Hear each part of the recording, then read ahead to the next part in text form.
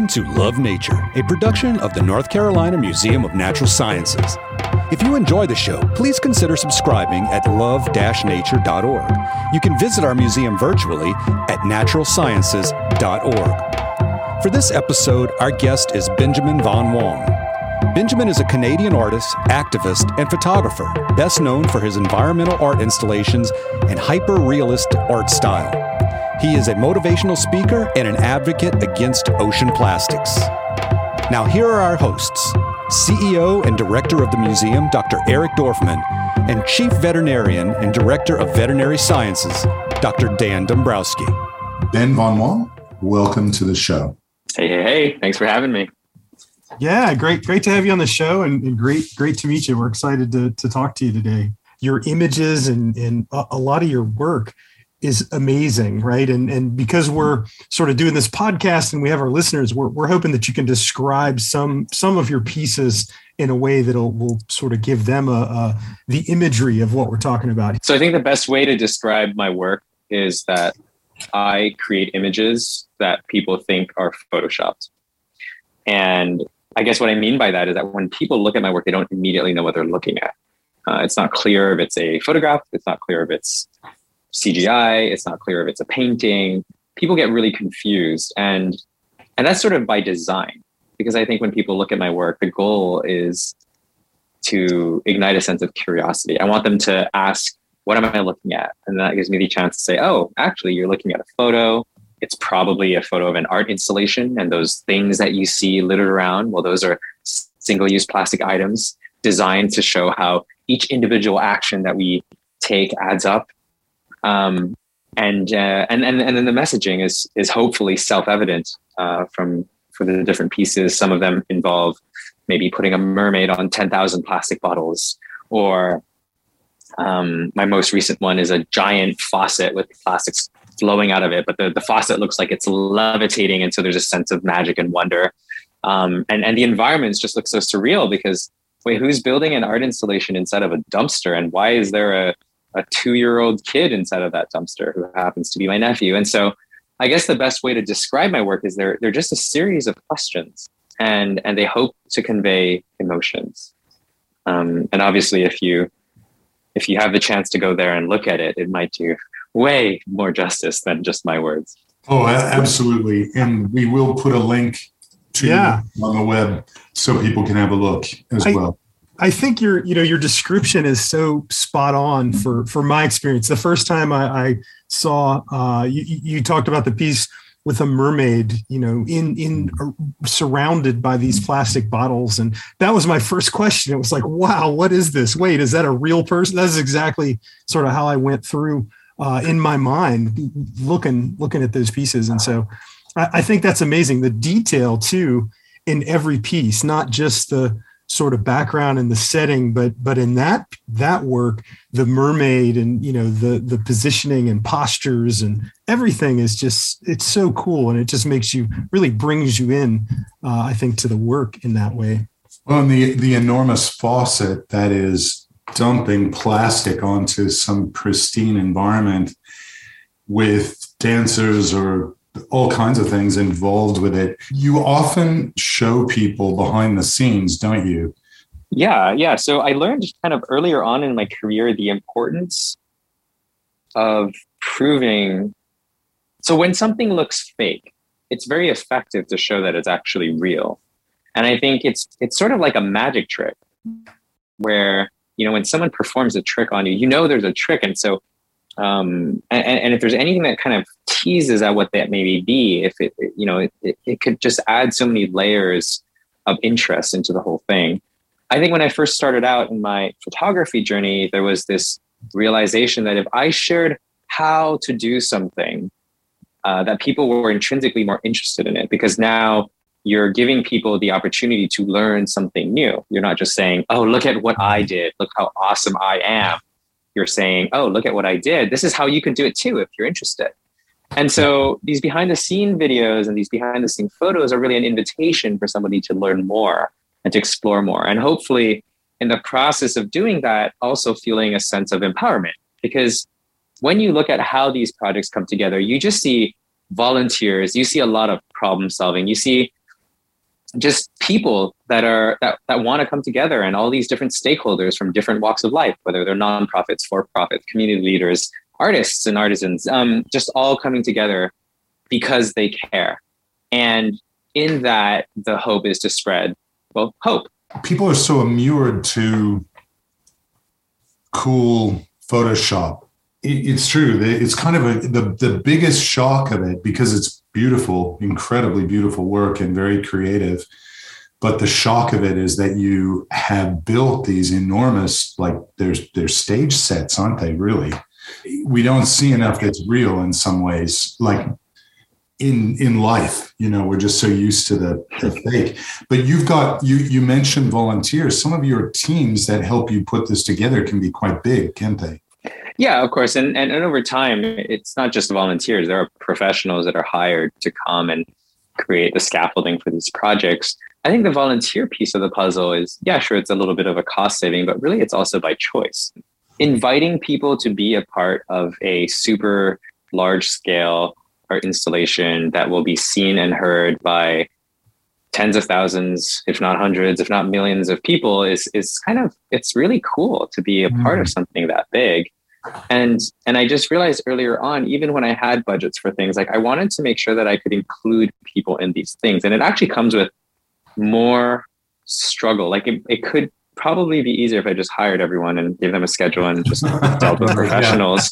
But no, I'm making my life a little bit more difficult with insurance and liability. And now people who don't show up because they're volunteering, or people who show up later, whose plans change, or who come way more than they're supposed to because they're so excited. And it's just a different vibe. And but there's something really beautiful about it, right? Opening that possibility for change and giving anyone the chance to be a part of it. Yeah, we at the museum, we have hundreds of volunteers, over 1,000 volunteers that really help us, get our message out and run our events and really make the operation work. And so I agree. I think that, if you can provide the opportunity for folks to volunteer and be involved, they really take ownership of those ideas. And especially when you're trying to, make a difference and sort of get these environmental issues out, I think it's important to get that community involvement. That kind of is what you're both saying in a way, is that it should be a win-win, isn't it? Like they get something out of it and there's a synergy which happens. And of course, that's so cool to watch the films of your work. And your work obviously relies a lot on social media. Like seems like it's fundamental to your practice. I'm just wondering about how the connection to social media might influence the images that you connect or your process in general. So I think maybe first off, it's important to note that social media is not a monolithic entity that doesn't change. If anything, social media today is very different than social media 3 years ago, and social media 10 years ago was radically different. And so when I say like I create work for social media, you have to design the work so that it can spread in the environments and ecosystems in which they're currently active, that are currently growing to the best of your ability, right? And so that just means like actually actively being aware of which platforms are out there, which ones are trending, what are the rules, You can't post a horizontal video on TikTok as an example. It doesn't matter how great it is. No one's going to watch it. People on TikTok have a significantly shorter attention span. And so really within a second and a half, you need to have a hook. And then by 3 seconds, you need to have a question. And then, before 10 seconds is in, they need to have some kind of a resolution, or otherwise they're just going to dial off and move away. And so it's just being aware of all these different things and trying to create as many assets as possible. And so, in the last campaign that I did, sure, I had a photo series and I did have mainstream media press launch, and I had the galleries pushing this out there, and I had my own personal newsletter, and then I posted on social media. But then I also tried to create YouTube versions, Facebook versions, Instagram versions, and TikTok versions of the piece that I created. And so it just becomes this entire operation just trying to reach people in different ways. And maybe just to kind of wrap this loop, I don't know if social media today is really about being as popular as you can alone. I think social media today is about figuring it out. How can you plant a seed or create a trend that everyone can participate on together? because we're kind of beyond the point where you have these sort of monolithic creators. And, the reason a platform like TikTok is so popular, suddenly everyone could be a singer. Suddenly everyone could be a dancer. You just needed to follow the script and replicate the thing. And so this idea of open sourcing creativity is something that I've been personally looking really deeply into because people need to feel empowered. It's not about saying, oh, look at what I can do. You guys are all screwed. It's saying, look at what we can all do together. Look at what we could co-create together. You're also an engineer, right? So you kind of came not just an artist and a photographer and an activist, but you started all this as a mining engineer. Is that right? How does that play into your story? Yeah, when I was 16 years old, I went to like an open house because I was going to start university the next year. And I was good at math and physics. And my dad was an engineer. And I was like, well, what else am I going to do with my life? I might as well be an engineer. And I went into the open house, and it turns out that the mining engineers had the best pitch. They said, you got to travel the world. You get the best salaries. You have the smallest grades. You got a paid internship. You got all this amazing opportunity. And I'm like, oh, great, let's do that. And then like, it didn't take me very long to be like, oh crap, what did I do? And, but when you're young, you don't really know what you want to do. It's not like you have anything better. So my goal was just to get a degree. And, I still remember like 1 year before quitting my day job, I was like, oh crap. Oh, sorry, one year before, or 6 months before graduating, I was like, oh no, this is not good. What happens when I graduate? That means this is what I have to do for the rest of my life. Like I've totally screwed something up. And I wanted to change programs and like completely quit. And my parents were like, no, you're not going to do that. Like just go get the degree. You're like 99% of the way there. And I was like, fine, whatever. So I got the dinky piece of paper, and then I was like, well, I guess I have to get a job now. And I just kept working. And so I don't know, engineering was something I just kind of did, just kind of because I didn't know what else to do. And then on the evenings and weekends was when I was kind of picking up photography as a hobby. When I decided to quit my day job 3.5 years later, it wasn't because I wanted to be an artist. I just didn't want to be an engineer. And I thought that I wanted to travel. And the best way to travel was with art. And it just so happened that it all worked out. I just got really lucky along the way. And lo and behold, a decade later, I have never looked back, and I think I would make a terrible mining engineer. So I don't have a plan B anymore.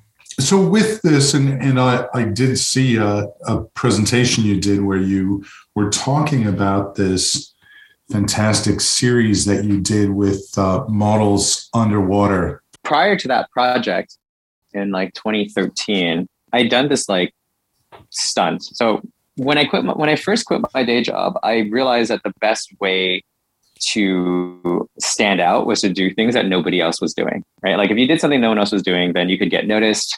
You had a greater chance of being seen and heard and published. I just kind of went for the dumbest, craziest stunt that I possibly could. And one of those stunts that I did in 2013 was that I wanted to tie a model underwater in a shipwreck that I was visiting with my family while I was, on a tourist trip in Bali. At this point in time, I didn't even have my diver's license. I just thought it was going to be great. And so somehow within a week, I pulled this project together. I got my dive certification. And the next day we were underwater, shooting this model who had flown herself in from Dubai. We had found a dress designer. We had makeup artists. We had this whole thing. And I just, pulled this shoot off and put it online. And it was really successful. It was trending back when Facebook still had trending on the right side of the tabs. And I think it was my first experience with going viral.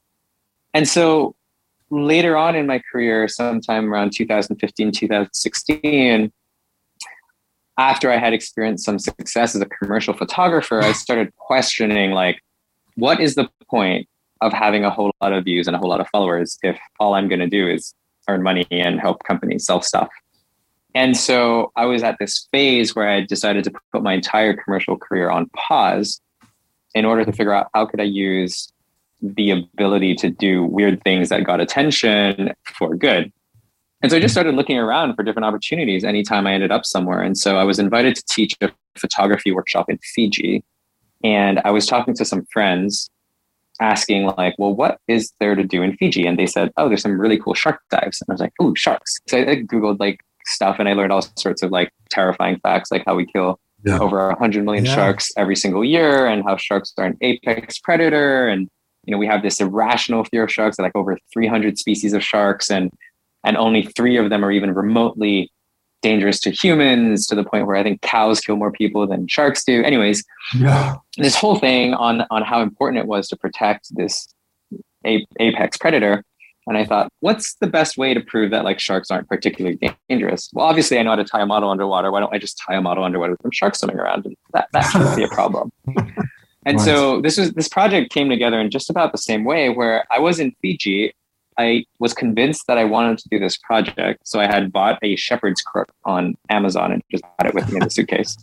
And I got there and I just started looking for anyone who was an expert at shark dives who would like basically babysit me so I can do this photo shoot.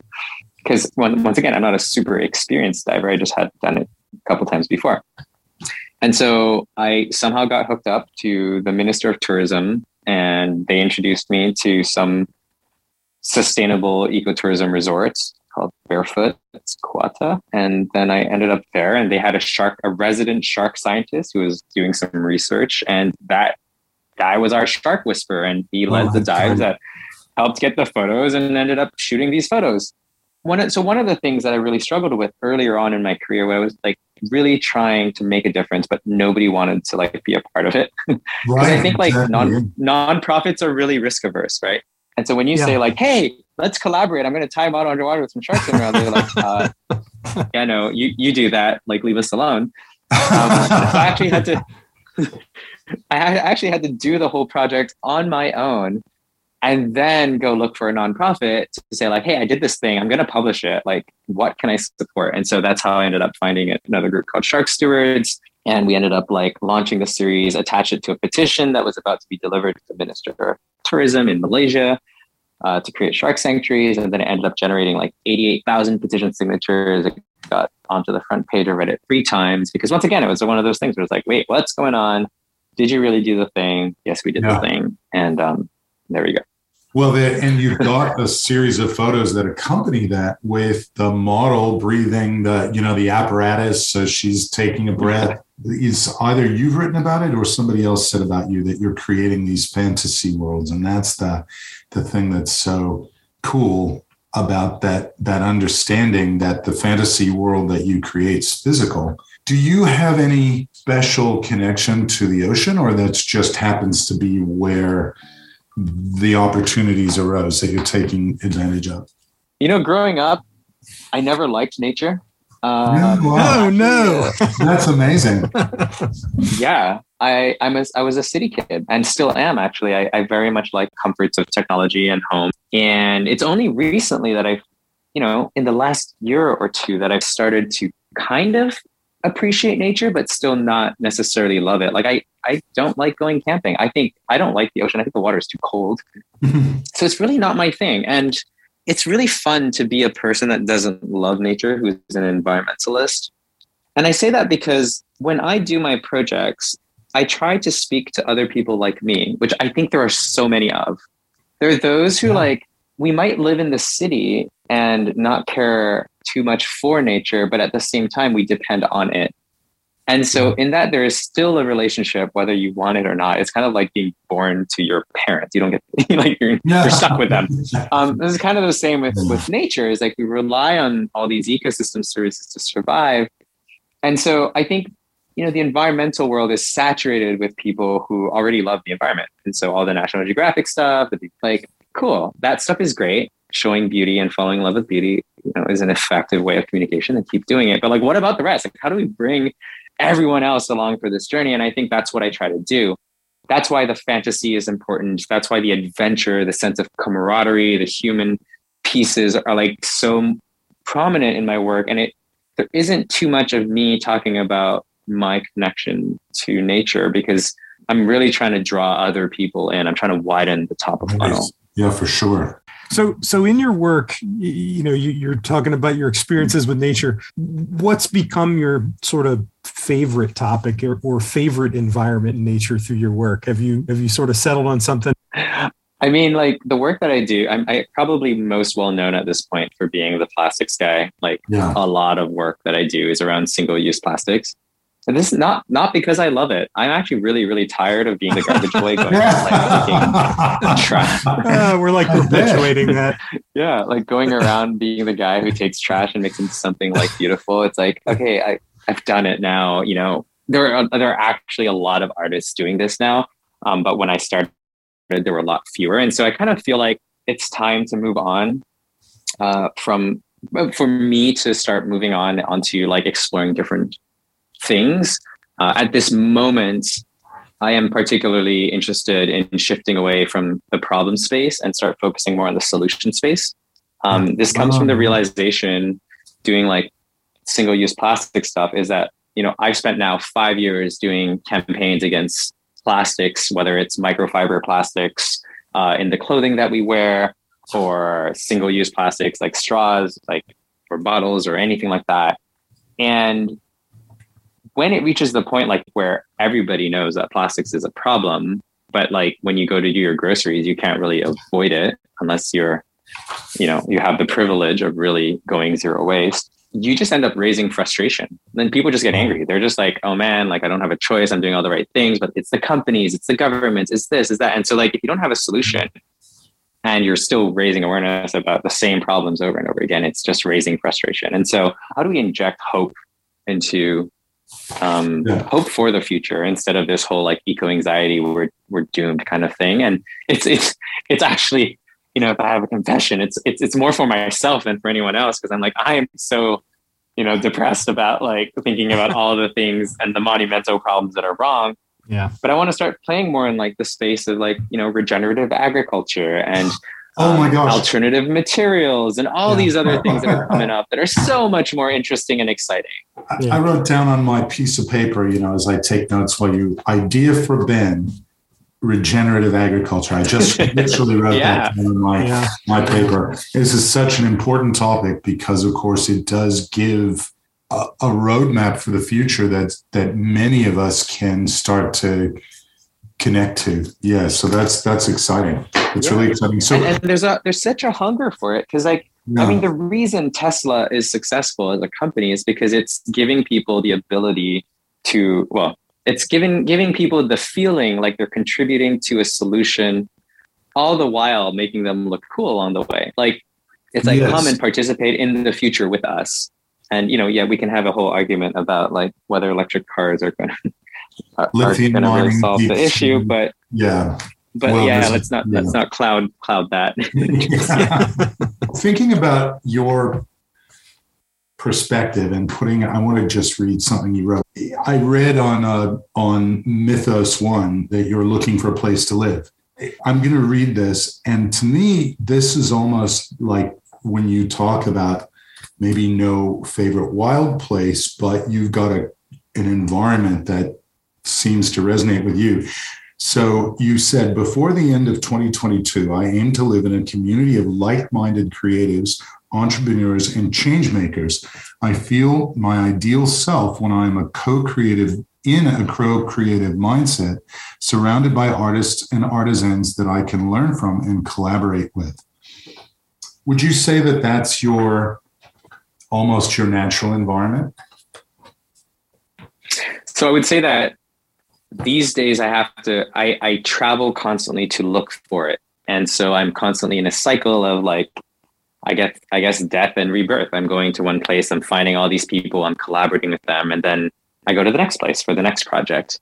And I'm kind of tired of always starting back from zero and trying to find like, where is this one place where I can live, work, and learn. And I think those three simultaneously is something that is really important for me.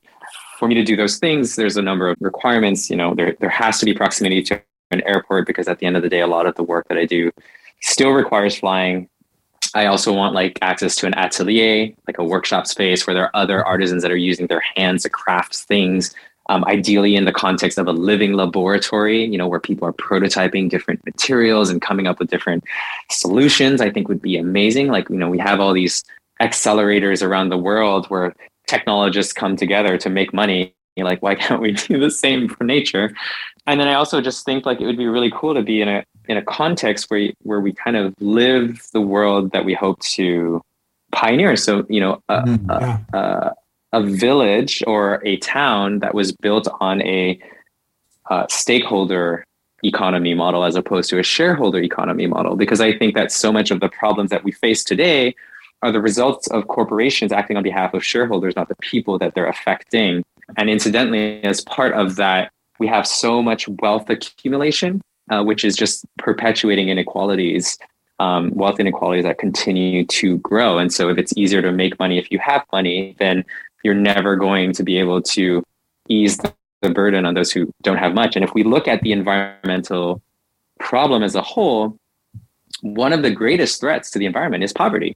I mean, this is one of the big conversations at COP27 recently, which is that, rich countries need to start helping the poor countries so that they can catch up and, reach climate neutrality. But they're still trying to figure out how to get electricity and safe water and access to toilets. And it's like, you can't deny those people those things too. Ben, thank you so much for being with us. It's just fantastic to have you on the show. We look forward to seeing what comes next. Thanks for having me.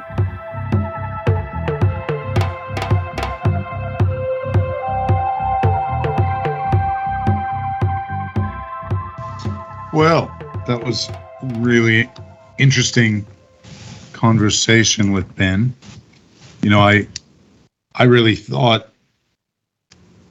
he's doing a lot of good. There's quite an expansive look at nature and the world and hope and communities all tied up into what these works are. What did you think, Dan? First, I have to say, I thought it was interesting that Ben says, he didn't grow up loving nature and is not necessarily a nature lover or being in nature, but he considers himself and really is an environmental activist. I mean, like you said, he's done so much good, and he motivates and mobilizes people with his work in a way that's so beneficial. I think he said, helping empower people so that they feel like they're contributing to the future while still looking cool. I think that's kind of sums it up. Yeah. For me, there's a great lesson in his work too, or in his perspective, is that you don't have to be somebody who gets out in nature, goes camping, roughs it, to be somebody who takes an active role in conservation and sustainability. And, he's a real champion for sustainability. Absolutely. We talk about biophilia and that innate tendency to seek out connections with nature. And I think this is an example of someone, and many people who may not have those sort of obvious connections or fall back to those connections, but this sort of tendency to really to have the feelings and the connections that just, whether they know it or not, they recognize that. And I think he's, a great champion for the environment, even if he says he's not necessarily in love with nature. It was interesting, that thinking about where in the kind of environment he said he wanted to live in, he wove in the ideas of nature and sustainability in his ideal community. It was to me very kind of insightful. So I wouldn't categorize him as somebody who doesn't care about nature as much as he doesn't have an affinity to being in nature. And that, to me, I think is a really valuable distinction there. And he really makes the point that, he's trying to reach those people. And by that, folks who may be in that same basket that don't realize or don't recognize their connections. But I think he really loves nature, and that's just kind of his, his way of reaching out. Thank you for listening to Love Nature. You can be sure to never miss an episode by subscribing at love-nature.org. Please share the show with others as well. Our next guest is Todd Seiler. Todd is a multimedia artist, author, educator, and inventor, equally well known for his art and for his work in creativity research. All of the links mentioned in the show can be found at love-nature.org. You can visit the museum virtually at naturalsciences.org. Love Nature is a production of the North Carolina Museum of Natural Sciences, located in beautiful downtown Raleigh, North Carolina.